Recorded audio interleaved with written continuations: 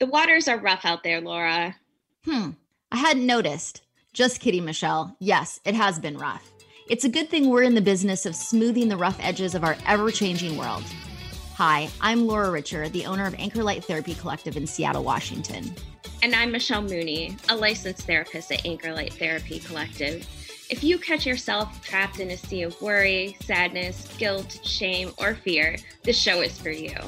We're here every week to help you navigate the choppy seas of romance, anxiety, grief, toxic relationships, and past trauma. That's why our show is called Holding Ground. We are here to hold space for you, your doubts, and your worries, and to show you a way through. Every Monday, listen live at 9 a.m. here on KKNW. If you miss us, you can find us streaming on all podcast platforms. We are here holding ground for you.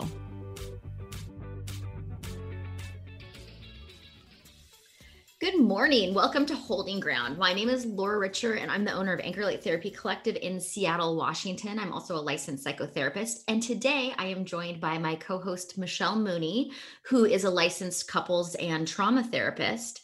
And we are here every Monday morning on KKNW talking to you about a little bit of everything in the world of therapy and positive mental health. Good morning, Michelle. Good morning, Laura. Good morning to our listeners. We want to remind everyone, if you are interested in discovering how therapy might help you achieve your goals, please visit anchorlighttherapy.com/get started for your complimentary consultation. Fantastic. Well, today, me and Michelle are going to be talking about one of the foundational pieces of the Gottman method, which is a type of couples therapy that was developed by researchers at the University of Washington, Doctors John and Julie Gottman. And the reason we wanted to talk about this is because all of our Anchor Light therapists are Gottman trained, and we use this method with couples all of the time. So we wanted to share a little more information. So today we're going to be talking about what the Gottmans call the sound house. And the sound house is the foundational theory around relationships. And you can learn more about, well, just Google the Gottman method and you'll find tons of research online. But you can also go to the Gottman Relationship Coach, where they will explain a little bit more about their method and how it all works. So the sound house is the guiding principle of how to develop the foundation of your relationship. So in John Gottman's book, The 7 Principles for Making Marriage Work, he talked about what a foundationally secure partnership looks like. And he used the metaphor of it looking like a house. It has weight-bearing walls and levels that each person builds upon to create a sturdy bond. And again, he called this the sound relationship house. So for more than 20 years, it's given countless couples the tools they need to have a happy and healthy relationship. And so we're going to get into exactly today what the sound relationship house is exactly, and how you can use that to make your relationship better. So Michelle, kick it off with the first floor. Sure. Yeah. Remembering this is a house. So envisioning a house, and there's several floors to the house. So the bottom floor, the one that we need to start with always with our partners, is building love maps. Floor 1 is build love maps. So this begins with a firm foundation of knowing one another. And it's called a love map. So, which is essentially a guide to your partner's inner world. So knowing what they like, what they dislike, who's your partner's best friend, did they have a happy childhood? How do they prefer to relax at the end of the day? So building love maps really means asking the right questions to your partner. And ideally, you and your partner would know each other better than anybody else. Yes. And so when I'm working with couples, it's interesting because we naturally do this early on in relationships. We're so curious about every detail about our partner and their life experience and what they like, what they don't like. And then as time goes by, sometimes it's easy, when you're not in that infatuation stage anymore, it's easy to kind of make the assumption that I already know everything about this person. There's nothing new for me to learn about them. I've been with them for 20 years. And in fact, that often is not the case. Sometimes when I'm working with couples, the longer they've been together, the more kind of disconnected they've become from knowing their partner and their love maps. Do you ever notice that, Michelle?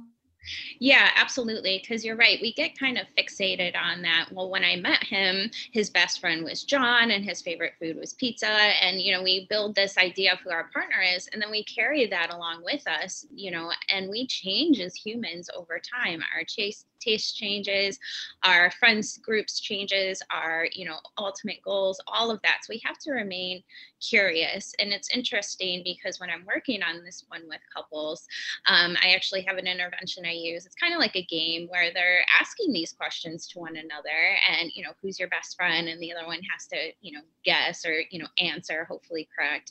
And it's interesting watching couples who have been together for a long time. Oh, I don't know your favorite song, right? I don't know your favorite musical instrument. So it's fun, and they get to reconnect and learn these things about one another. Yes. And, even deeper questions that maybe we don't naturally just think up to check in with, and, when you're in your day-to-day routine, like, what are your dreams for the future? How have those changed? Or, what would make you feel really safe and loved in our relationship? Mhm. Sometimes we assume that we would know those things, but often people don't. They've created so many stories around who the person is or who they were in the past that they really, need to do exercises to get to know each other now. So the Gottmans have all these cards that you can buy, and there's other people Mhm. besides the Gottmans who have cards with just tons of questions. And I'm working with a couple right now who's been together for over 20 years, and now their kids are, on their way out, and it's about to be just the two of them again. And they realize, wow, we've been so busy raising kids and doing all of the, things, careers, all of that. We kind of have lost touch with each other. So they were talking about how they got some of the Gottman's cards and were asking each other questions, and ended up having like this deep 3-hour conversation that they would have never really had they not taken the initiative to kind of reconnect with each other. So that's something that love maps really can do for you, is really, open up big conversations that you would otherwise probably not have. Right, right, exactly. All So, right. Flora, what is the next floor of our sound house? So the next floor is shared fondness and admiration. And again, this is so easy in the infatuation state of a relationship, that you just love the sound of the other person's name. You have these rose colored glasses on. You just hold them up on this pedestal, and you see all of these amazing things about them, maybe how talented they are, or how kind they are, all of the positive qualities they have in their life, and to their personality. And you can really just appreciate those things. And that can be very easy in the beginning. And usually it is. That's what kind of attracts us to people right off the bat. But then as time goes on, sometimes that can become more challenging. And there's a couple of reasons for that. And I think the most important one that is good to recognize, and that is very natural, it has nothing to do with your partner or their character or who they are, is that our minds are always looking for negativity, that it is a Mhm. defense mechanism that we have. It is so that we can identify threats in our environment, and it's necessary to our survival. But sometimes it works against us. So I might start to become aware of things that I don't like in my partner, and it will be, Mhm. and I might perceive those as threatening. Maybe this person is going to abandon me or betray me in some sort of way. And so it's very easy for the mind to fixate on those traits. Our minds just naturally want to go towards the negative. So when we think about the second floor of the house, for shared fondness and admiration, sometimes it takes a little work. And really, you want to adopt the motto of, I want to look for my part, I want to catch my partner doing something right, I want to catch my Mhm. partner doing something positive. And then the second piece of that is not only catching them doing it, identifying it, but to express that to them. Wow, I so appreciate that you had dinner for me when I got home after a long day at work. That was so helpful. I really appreciate that you think of me in that way. Or, wow, you look really great in those pair of jeans. Your legs look fantastic. But really, sometimes we think too, I mean, I've been with this person for 20 years. Of course I like them. Well, I don't really need to say it anymore. And in fact, that is not true. It can go a long way in deepening your friendship and your connection with someone if you can let them know how you feel about them. So Michelle, do you have any examples of where this has been helpful in couples therapy, where you've prompted clients to practice sharing fondness and admiration? Yeah. And, I think you're right about, the longer we're with somebody, of course they know how I feel about them. And so, but as we're in a relationship and we progress, things like this, the sharing fondness, the sharing admiration, they can kind of fade because of that. So working with couples to, I'll have them even do it in session, right? Okay, as we close today, share some fondness and admiration as we close out the session, and practice this throughout the week at least a couple of times a day, right? I, like you said, I appreciate you making dinner or taking the kids to their soccer game, or I really appreciate how you can make me laugh like no one else can. All these little things, just really practicing this again. And so, because we feel better if we're the partner hearing this, we feel better, we know our partner is still in love with us, still wants to be around us, and then we want to give them the same words of affirmation, the same fondness.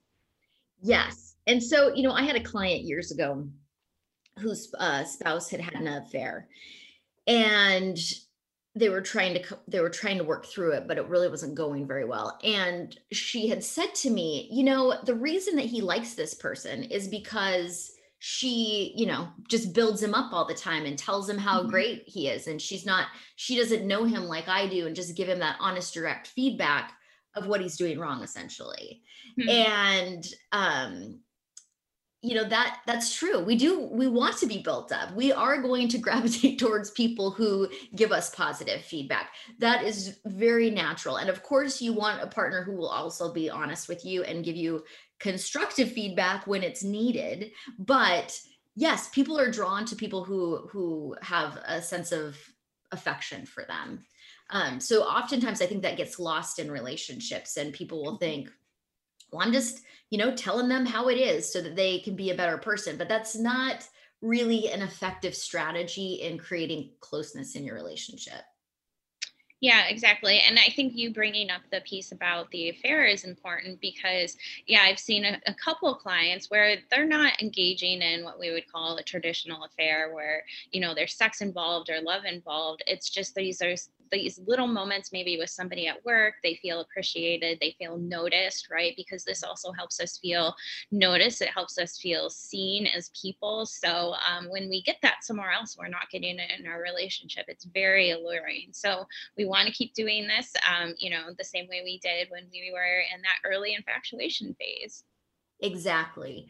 And, when you think about people that you choose as friends, not as romantic partners, usually we do have some sort of fondness or admiration for our friends, there is a reason why we choose to have them in our lives. But for some reason with our partners, we can move away from that. And all of the Gottman research and other research in terms of long-term relationships shows that people who sustain fulfilling long-term relationships have a good friendship with each other. So this is one of the main building blocks. Right. Well, Laura, we're going to take a quick break. When we come back, we're going to continue with the floors of our sound house. Just a reminder, find us on social media. You can find us on Facebook, Instagram, YouTube. So check us out on those platforms, and we will be right back. Hi, I'm Dr. Shelley Flace with today's tip for kids from the American Academy of Pediatrics. If you own firearms, it's your responsibility to make sure they're always stored safely.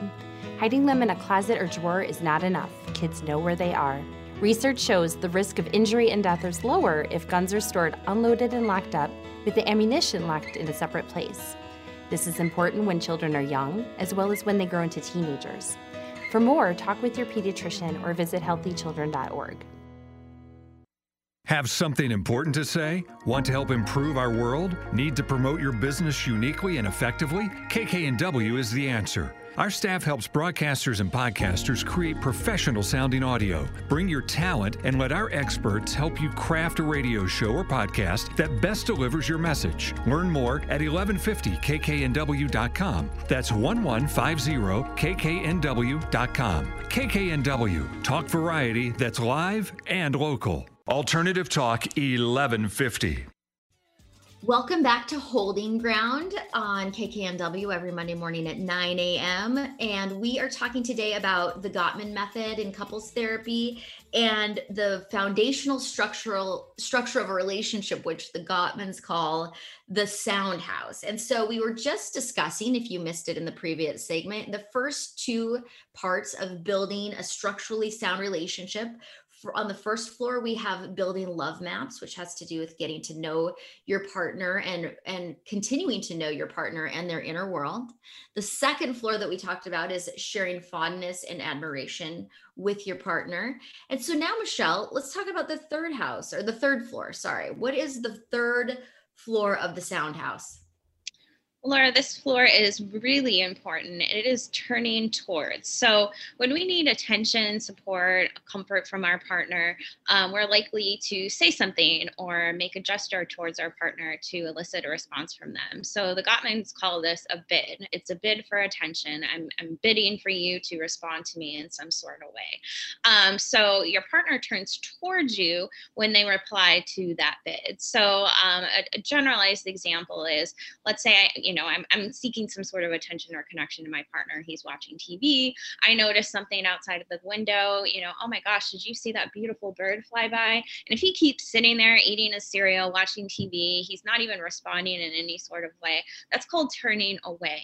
And those little bits of looking for connection, of course, there can be bigger ones.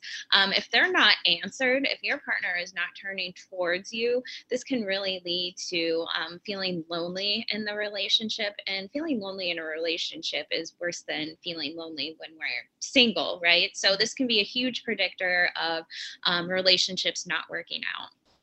Yes. And it's interesting because these are all really small things usually, but over time, not acknowledging these small attempts for connection or these small bids for connection can be really damaging to the relationship. So if I say, oh, what a beautiful sunset, and you don't respond to me, over time, that will feel like abandonment.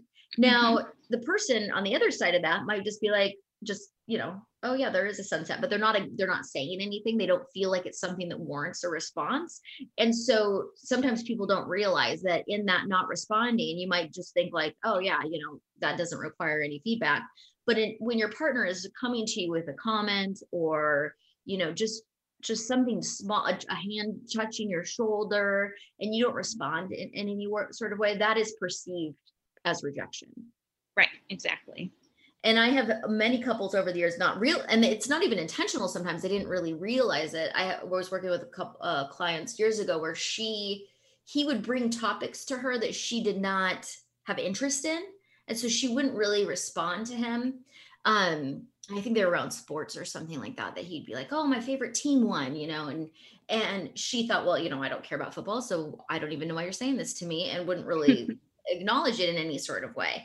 And with that, I think that's such a great example because it's really not about the sport or the team. It's about, why is your partner wanting to share this information with you? What is it about his or her team winning that feels important to her? What are they trying to tell you about their experience? So sometimes it's not about the comment, it's about what is associated with that comment. Do you ever see people turning away in relationship, Michelle, and then maybe they don't even realize that's what they're doing? Yeah.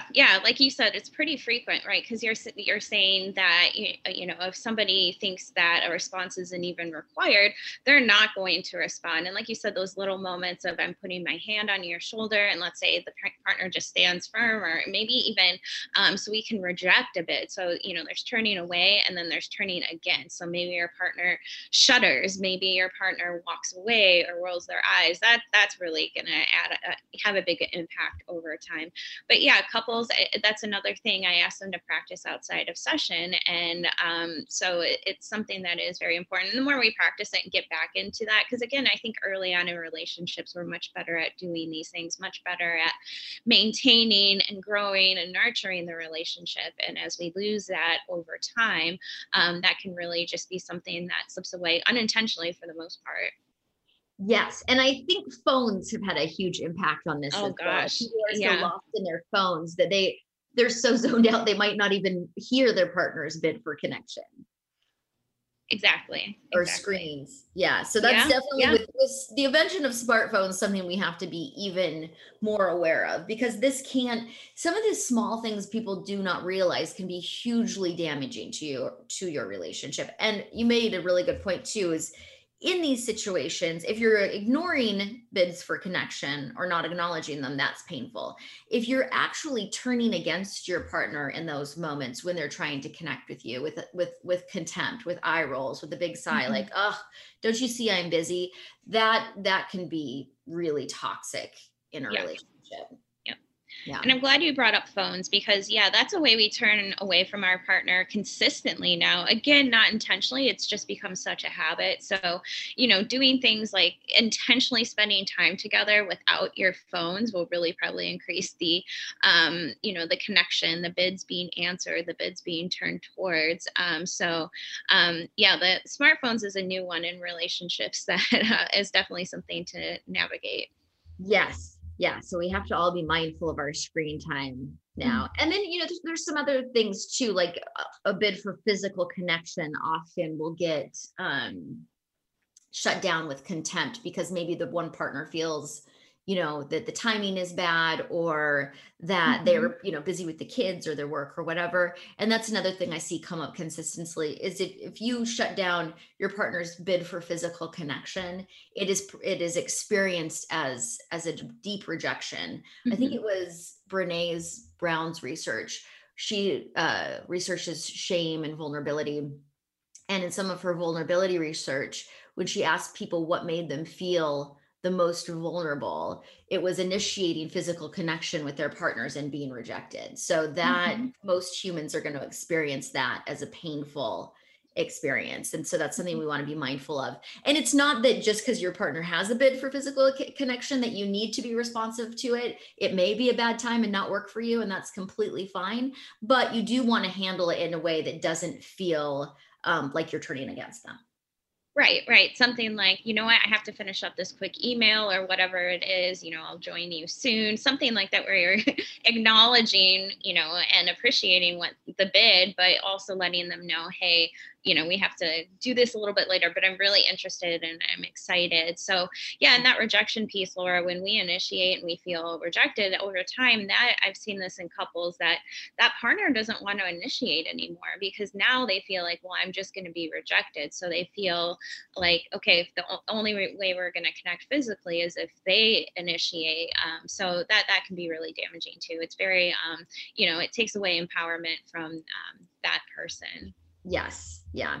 And over time, just that erodes the relationship, and one or two experiences like this is most likely not going to be a deal breaker, but it really, if you're making bids for connection that are constantly rejected, you're going to lose trust in your relationship over time.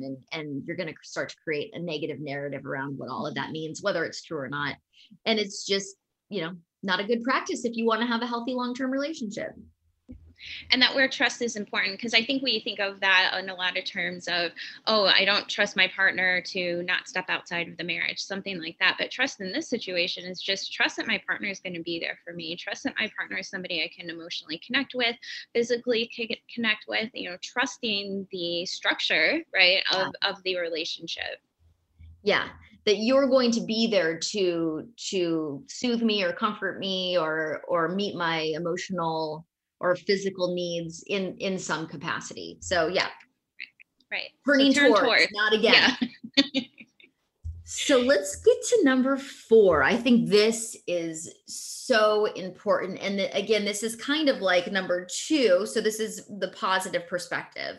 Again, our minds are very good at identifying negative things and things that we don't like. But a lot of life is how you look at it. If you're looking for negative things, you will find them. If you're looking for positive things, you will most likely find them as well. And so that's what we want to practice, is looking for the positive perspective. Couples in healthy relationships are really careful about how they give criticism in their relationship, or I don't even want to call it criticism. I want to say feedback. Yeah. So if it's criticism, it's probably destructive. Feedback can be healthy, and it is a necessary part of the relationship. But criticism has a negative association, like you do this the wrong way always and never. Your intention was to hurt me. There's an assumption of negative intent. Feedback can be like, hey, when this happened, this was how it made me feel, and I'd like to see it different in the future, maybe look like this. So it's just, that's kind of the distinction there. And when we're operating from a positive perspective, it's easy to give feedback because you're not assuming that your partner has a negative intention. So some other things, if you don't have a positive perspective, you will start to create narratives about what your partner's behavior means. So for example, let's say I'm planning to meet you for dinner at a restaurant after work and you're a half an hour late. If I don't have a positive perspective, if I'm not assuming good intentions in my partner, I might go, well, there it is. He's late again. He doesn't care about my time. He was obviously just doing something because he doesn't care about me, to just get here late and make me look silly sitting here at this table all by myself. If I have a positive perspective, I might go, oh, I wonder why he was late. Maybe there was traffic. Maybe he got stuck at work. Maybe I'll ask him why he was late instead of going to a place of assumption where I'm already upset before we've even started interacting with each other. Yeah, it comes to that phrase, like, let's be curious instead of furious, right? Let's investigate maybe why this is happening versus, just assuming and then getting really mad. And so something that can really influence this and get in the way of the positive perspective is if we do have some sort of trauma history, again, either through childhood or past relationships where we see a similar behavior and we identify that as a red flag, even though our partner has nothing to do with it, somehow it reminds us. So for example, I had a client a while back that when she was growing up, she was not allowed in the kitchen. Anytime she would go in the kitchen to, try to cook something, her mother would hover over her, tell her she's doing it wrong, telling her she's going to burn the house down. All of this really negative, unfortunate treatment from her mom around the kitchen. So now when her and her husband, they live together, obviously, and she's cooking for them, if he says something like, hey, do you want to add some salt? Or maybe we should try this cheese again, it really activates that trauma response. So she's just automatically assuming she's going back to that place versus, that positive perspective would be, okay, I appreciate you, helping me, I appreciate you wanting to make a suggestion, participating in this versus, she really just automatically went to, I'm being criticized, right? So things like that can get in the way. So there's some extra work to be done with couples like that. But obviously you can get to the positive perspective over time. Yes, and that is an excellent point. And if you missed last week's episode of Holding Ground, you might want to check it out because we talked about attachment styles. And if you have an insecure attachment style, whether that's an anxious attachment or an avoidant attachment, it really is going to influence your ability to have a positive perspective because you have past trauma that is informing how you react in relationships. And with individual therapy, you can definitely work through those issues, become aware of them so that you can start to change them. But when you're unaware of that, you might always, if you're anxiously attached, you may always feel that your partner is going to abandon you. And because that is the perspective that you have, your mind is dialed in to look for proof of that, whether it's there or not. And you will unconsciously create that result in the relationship. Oftentimes people who fear abandonment are abandoned because they are so sure that it's going to happen to them that they actually create scenarios where it does. Right, that self-fulfilling prophecy. And you're right. So when we decide my partner's going to leave me, my partner doesn't love me anymore, any little change, for some folks in like facial expression, or he said this with a certain tone, or he was late from work, all of this stuff, we build up that narrative about, yep, this, I told you, I've seen all this evidence for this thing, and not looking at all of the positive things. We can really turn down the volume on the positive things and turn up the volume on all of the negative things that kind of, it's like that confirmation bias, right? I'm seeing what informs what I'm thinking here, so it must be true. Yes. And Esther Perel, who's a Belgian psychotherapist, talks a lot about confirmation bias and how destructive that is in relationships and how it, for a lot of couples, will lead to excessive bickering in the relationship because using the example of you're late because you don't respect my time. So if I have it in my mind that you don't respect me and I'm constantly looking for proof that you don't, I'm going to find it. The traffic could have made you late, but because I already feel that it's because you don't respect me, that's the story I'm going to start telling myself. And then I'm going to start telling my partner that they don't respect my time, which is going to make my partner defensive, and he or she is going to want to fight back against that. So it's a vicious cycle when we are going to find proof of what we believe to be true. So why not believe the positive stuff is true? You're going to be having a lot more fun. Yeah, exactly. Okay, so that's a good segue to the next topic, which is managing conflict. And this is an important part of the Sound House because, as we know, there is not going to be a relationship that doesn't have conflict. So what do we do about that, Michelle? Yeah, well, first of all, conflict and breakdowns in communication are really the number one reason why folks are coming to couples therapy. What we see the most as being an issue, right? We'll do a consultation, and 9 times out of 10, we want to learn how to communicate better. We want to learn how to communicate and navigate conflict when it comes up. And you're right, Laura, that relationships are always going to have conflict. There's always going to be something there that maybe, brings up some sort of conflict. We're two different people, so we're not always going to agree, but the key is how do we manage it when it comes up so it doesn't turn into this huge explosive blow up fight, right? We're just really having the conflict in the healthiest way possible. So first, what you need to do when there's conflict is accept your partner's influence, meaning you take their feelings, their desires into account instead of doing everything your own way, right? You try to put yourself almost in their shoes to kind of try to see what they might be experiencing, accepting their influence in terms of maybe they're saying something and, maybe you don't agree with it, but you just acknowledge to your partner, okay, I can understand why you're feeling that way. It makes sense that you're feeling that way. We're not saying like, hey, you're absolutely right, but we're just acknowledging our partner's experience with that. So, our dialogue is really important. So when you feel yourself getting really heated up during conflict, so we call that essentially emotional flooding. So when we're having conflict with our partner, it can get to a point where we're so activated that we're just only seeing the world through our emotions. We're not responding in the way that we want to respond, right? If we look at it the next day, like, oh gosh, I can't believe I said all of that to him. If you're getting to that place, that's a time where we need to pause the conflict and let your partner know, hey, I need to take an hour here. I need to just kind of calm down. Let your partner know, this is really important to me. I really want to be present for you, but I just can't right now. So let's come back to this a little bit later.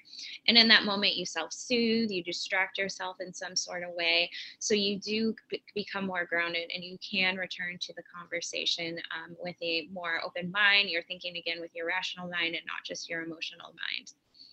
Yes, that is so important. And like you said, when we work with couples, usually they have decided to seek therapy because they're having higher levels of conflict that they're not quite sure how to resolve. And being flooded, we experience conflict with our partners like we're under attack. You go into fight or flight mode. So when that happens, people want to, especially anxious people, want to stay in the argument so they can resolve it in that moment. And you just can't. You're not thinking rationally. You're emotionally flooded.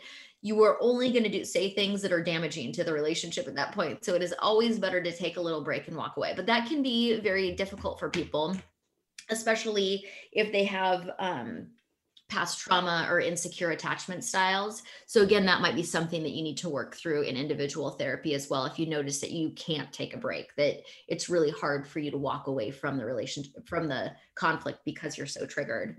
And this is probably a good time to talk about communication styles and what the Gottmans identified as, they call the 4 horsemen of the apocalypse. So if these aspects are coming up in your communication, it's probably going to lead to escalated conflict. So we want to be really mindful of these things, which are 1, criticism. So we mentioned that a little bit before, but if you're giving feedback in a negative way, either saying you always do something, you never do something, or you're assuming a negative intention, you were trying to hurt me, you don't care about me, you don't respect me, that is probably going to escalate the conflict. Do you see that when you observe couples have conflict in the therapy room, Michelle, that the criticism kind of takes things to red in a second? takes things to red in a second, and it can lead to some of the other negative communication styles. So let's say I'm being overly criticized. Again, I am totally emotionally flooded at this point because, like you said, we perceive it as some sort of attack.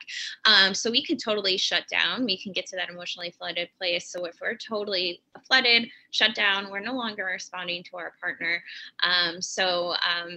That obviously means they're going to talk louder. They feel ignored. So it's going to continue this debate, essentially the conflict. But what it also can do is lead to, if I'm being criticized, I'm probably going to be defensive now. And that's another one of these 4 horsemen that can really break down communication, especially during conflict. So, you're telling me I didn't do the dishes, and when I come back to you and say, well, you didn't take the kids to school and you didn't make dinner last week, and look at these, dirty laundry everywhere, right? Instead of saying, something, if we were having a healthier dialogue, oh, you know what, I did miss that last week. I am sorry. And, I'll pick up the kids every day this week, or whatever it is. Again, accepting that influence, understanding where your partner's coming from, and not totally just shutting down. But that criticism, can really fuel that if we're not giving positive feedback.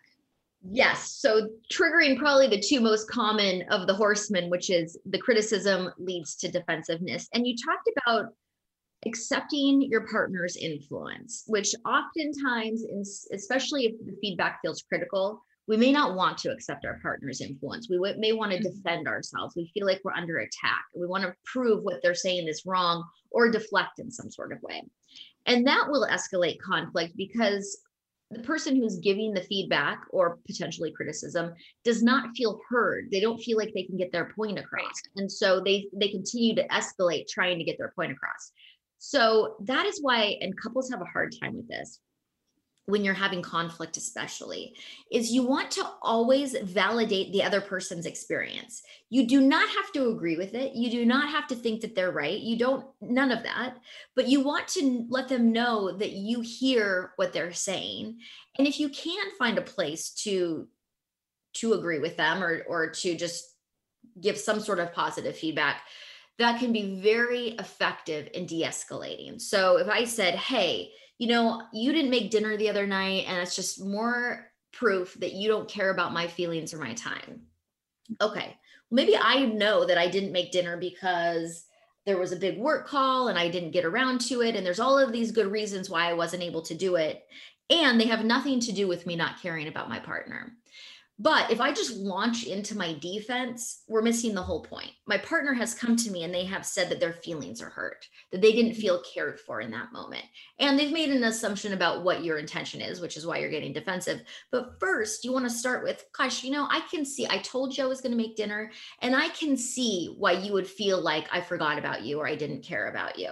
Now, I know this isn't true. I'm not validating that it's true. I'm just validating their perspective. That small gesture can de-escalate things, but it is challenging. Do you find that with couples, Michelle, that when they're upset, validating is kind of the last thing that they want to do? Yes, absolutely. And that's where maybe sometimes taking that break can come in handy, where then we're able to validate, come back. It's kind of what we, hopefully when we come back to a conflict, we want to repair what just happened. And part of that repair piece can be, seeing our partner, validating their experience. So that can really be effective. And, the other, the 4th horseman, the other way of communicating during either conflict or just in general that really breaks down communication in relationships is contempt. So, and this is the one that really is the big predictor of relationships leading to divorce or separation or breakup, because it is so harsh. So it can be anything like, I'm coming to you, let's say that bid for connection again, coming to you to tell you about this really exciting article I just read online, and you just sigh and roll your eyes, or you walk away. Or on a much deeper level, maybe you're attacking that person's character, right? So it's not, you didn't do this, you always do this. It's, you're stupid, you're ugly. It's really that harsh stuff. And that is just not going to work over the long term. Yeah, it's positioning yourself in a place of superiority. So whether that's an eye roll or you were stupid to do it that way, you're making yourself superior to your partner and putting them down. And that, like you said, is the biggest predictor. High levels of contempt in a relationship. you don't feel safe when somebody's contemptuous towards you. It's just ongoing. If there's more contempt than positive parts of the relationship, it's not going to feel like a safe place, and it's probably not going to make it. Right. Absolutely. So the antidote to contempt is the shared fondness and admiration. The more you practice admiring your partner, looking for the positive things that they do, expressing why you feel positive towards them, the more challenging it is to get to that. And they do the same for you. You're less likely to default into contempt, because you're training your brain to look for the things that are going right. Exactly. And the positive perspective is really if you notice that there's a lot of criticism in the relationship, that probably means that you are in what the Gottmans call negative sentiment override. You've had enough negative experiences with your partner that you're expecting that to happen all the time. And so it's probably leading to a lot of criticism, and you may see negative things that aren't even there. And so just really practicing the positive perspective can switch that, so that your interactions aren't critical, but you're trying to catch your partner doing something right. You're not assuming the worst. Yeah. And the last thing of the four horsemen is what the Gottmans call stonewalling. And this again is an indicator in conflict that it is time for a break, that you have just shut down. You're not even engaged anymore. It's kind of like the lights are on, but nobody's home, and you're probably actively ignoring your partner's attempts to get your attention. That is another fantastic time to say, like, hey, I'm overwhelmed right now. I'm flooded right now. I need to walk away from this conversation for a little while. But you also, when you do that, when you take a break, you need to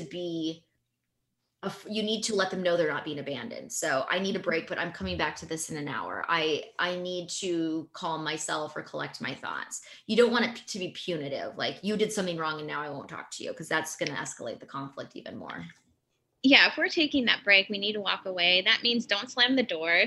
That means, don't make it a punishing activity, right? I'm just so done with you. I need to get away from you, that kind of thing. Yeah. And like you said, let your partner know that you're not abandoning them. So setting a time limit on that. So, and this is very helpful for partners who are anxiously attached to hear, let's we'll take a break here. Let's come back to this in 2 hours, or I'm going to take a walk. I'll be back. So that really helps the anxiously attached partner, because we just walk away. Our anxiously attached partner is going to think, okay, this is over. They're breaking up with me. They're going to go into that worst case scenario. So we need to affirm that we will be back. Yes, absolutely. And and it can be small things sometimes that can trigger that fear in somebody, that you have just walked away and you didn't say anything, and in their mind, all of a sudden the relationship's over because you've triggered their anxiety. So and then that doesn't help resolve conflict either. So we definitely don't want to do that.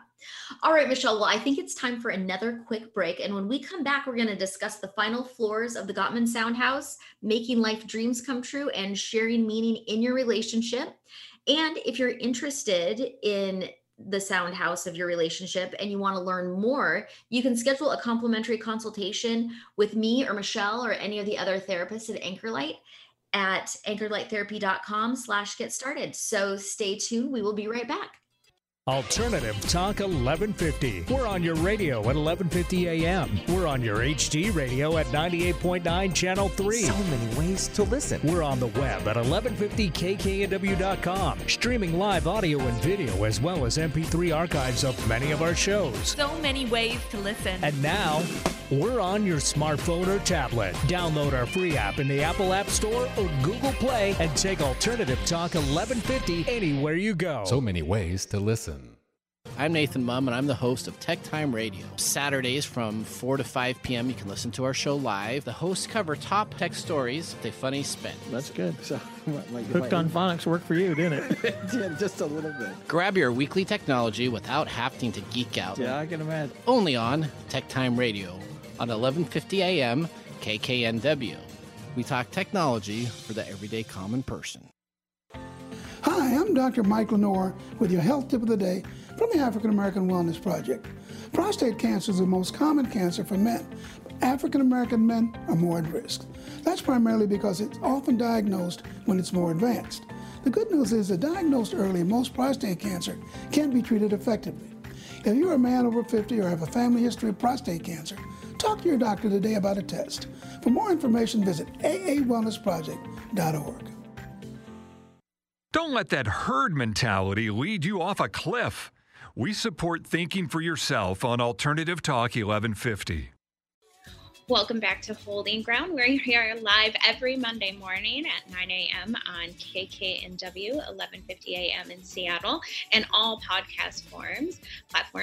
And don't forget to find us on social media. We have a lot of great content, a lot of helpful mental health tools and reminders. Also, there's some humor in there. And you can also catch a preview of our upcoming podcast on our social media as well. So we're on Facebook, Instagram, YouTube. So check us out. Fantastic. Okay, so we're talking about the relationship sound house, and now we're to the 6th floor. And that is making life dreams come true. So the beauty of having a partner or really good companionship is that you have someone who will not only encourage you in your goals, but also help you reach them. And this is one of the reasons why we like to be in partnership with other people, is that sometimes with a little help, it's easier to achieve our goals. And also we get to be that person for our partner where we're supporting them in their life dreams and therefore sharing that experience with them. When I was doing a little reading about this morning, I read a story that Glennon Melton Doyle had written about her partner, Abby Wambach, and that Abby had gone to the World Cup or some important tournament and had achieved one of her big lifetime goals. And so Abby Wambach is a professional soccer player for people who don't know who she is. But she was talking about Glennon was talking about the experience of being able to share that with her family and with her wife, and that how fulfilling it was not only to be part of helping her wife get there and supporting her to get there, but also what a fulfilling experience it was for her personally to share that experience with her partner. So that, I think, is a great example of a couple supporting each other's life dreams coming true. Do you have any other examples of that, Michelle, with partners that you've worked with or people in the media? Yeah, a partner I worked with actually a little bit ago, or a couple, I should say, what brought them to couples therapy actually was a conflict over the wife wanting to pursue her PhD. So she was ready to move up in her academic career as well as her professional career. And they kept having conflict around this because, maybe it's not the right time. We just had a baby. We want to have another baby. I'm working from home. I can't have you gone all the time, that sort of thing. But this was really her passion. And, as individuals, we need to be able to explore these things and achieve these things out, as an individual, and have our partner support us. So eventually we got to a point where they did compromise, and she did actually decide to go back to school, and we figured out a way to work with their schedule and all of that. And, he was always supportive, but he was just kind of from that, maybe also not the positive perspective, looking for all the reasons why this wouldn't work versus, what, my wife really wants to do this. We can figure this out as a unit. And so they did come to that decision that they could make that work. Yeah, and that probably in the end will be a very fulfilling experience for them as a couple, because what can be damaging to relationships if you feel that your partner is a hindrance to you trying to achieve what you want to achieve in your life, and that sometimes comes down to compatibility too, that sometimes people are just not on the same page. They're not on the same journey. And so it's going to be difficult for them to support each other because one person wants something very different than the other person. But hopefully we've found partners where we are compatible enough that we can support their life vision and they can support ours. And that will just deepen our friendship, and we will have a more meaningful, happy relationship because of that. Yeah. So Laura, our final floor is create shared meaning. So this looks a lot like love maps. So understanding, what our partner's day-to-day is, right? Favorite, best friend, all of that we discussed at the beginning, which was our first floor. But this is the love maps of your relationship as a couple. So it's what these things really mean for your understanding and building your inner world together. So the way that we do this is the Gottmans think of it as a developing a culture of symbols and rituals that you express and figure out as a team. So symbols are things like, what does home mean? What does sex mean? What does money mean? What does play mean, right? What do all of these symbols represent in your relationship as a couple? And you get to decide that having these conversations earlier on, the better, right? What does children mean? What does family mean? Are we doing these things? Are we going to have a family? Is it just going to be us? That sort of thing. Like all of the symbols of what do they mean for us? And the rituals part is really important. And this is something I always encourage clients to do right off the bat to practice in between sessions, is creating rituals, things that you will do as a team. So it can be something as simple as, every Friday night we're getting takeout, we're going to light some candles. Maybe every morning I'm going to bring you a coffee. Maybe each year when we celebrate each other's birthdays, we do it in a really unique and fun and exciting way. So these rituals of connection really define us as a unit, and we create them together, and it can be really fun and rewarding. I agree. I always have couples who are in for any reason. We talk about rituals of connection. A lot of times they've abandoned any rituals of connection that they had, or maybe they never really had them in the first place. And because sometimes I think people put a lot of weight on it. Like, I need to create this big special moment. It's got to be a big date night, and we've got to get a babysitter, and we got to go to an expensive restaurant, and we have to do all these things. And it's great to do that sometimes. It's definitely fun, and you should hopefully have big date nights in your life. But that sometimes can only, especially if you have little kids, so for some people that might only happen once or twice a year. So we need to have things that we can practice daily or at least weekly, where we feel connected with our partner. And that might be having a glass of wine at the end of the day and talking about your day together, or having a cup of tea before you go to bed. Or it could even just be little quick things. Like, I always give you a hug and a kiss when I come in the door and when I leave for the day. But that's something that we've established, like we're reestablishing our connection with each other every time we do this little ritual. Taking the dog for a walk at the end of the day together, or, a lot of partners go to bed at different times, which can create conflict in the relationship or a sense of disconnect. Yeah. Maybe the one who goes to bed later tucks the one who goes to bed earlier in, and they say goodnight to each other. I mean, just little things that you can incorporate into your day that allows you some connection with your partner. And it doesn't have to be big things. It can be something that takes 5 to 10 minutes. Mm-hmm. Yeah. Side note on that, I work with a lot of couples that have that issue around, my partner doesn't come to bed with me. He stays up and he plays video games, and I just want him to, do something with me. So yeah, that tucking in, I have a couple that now does that. He tucks her in before she goes to bed, or like agreeing 3 nights a week, we'll go to bed at the same time. And the rest of the week, I'll kind of do my thing after you go to bed. So, and these rituals of connection, like you said, Laura, I'll ask clients, and, how do you connect? What is something that you two do together, intentionally, daily or weekly? And sometimes the answer is just nothing, right? Oh, we don't do anything, right? So it's incorporating those very little things. I'm going to help you put on your jacket, or, whatever it is. I'll call your Uber for you, any little thing that we can do for each other every day is really just how, another way we can connect. Yes. And oftentimes by the time couples come to therapy, they've lost connection with each other, and so they're not doing these types of things. And these are little things you can do to connect. And also bedtime seems to be a big issue, because there's a lot of different reasons why maybe people don't go to bed at the same time, or maybe they don't sleep well together. Maybe somebody has sleep apnea or restless legs or insomnia.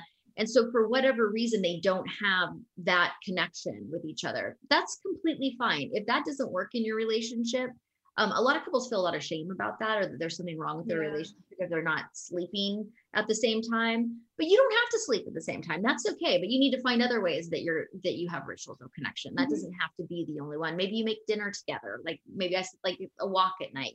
There's all different things that you can do.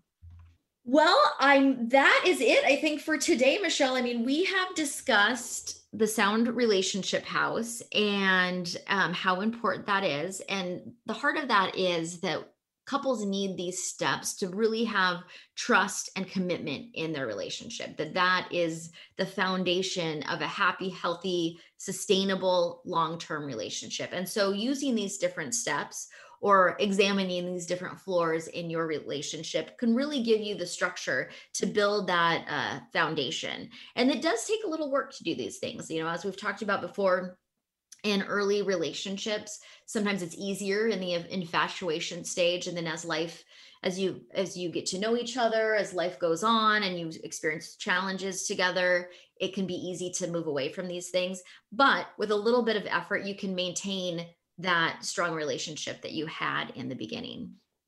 Exactly. Well, we are out of time for today, but we'll be back next Monday morning at 9 a.m. or on all podcast platforms with more in the world of therapy and positive mental health. So thank you so much for tuning in. We'll see you next Monday. Have a great week. Thanks for tuning in to Holding Ground. You can find us here every Monday morning at 9 a.m. I'm Laura Richer, owner of Anchor Light Therapy Collective. And I'm Michelle Mooney, a therapist at Anchor Light Therapy Collective. Find us online at anchorlighttherapy.com. We'll see you next week.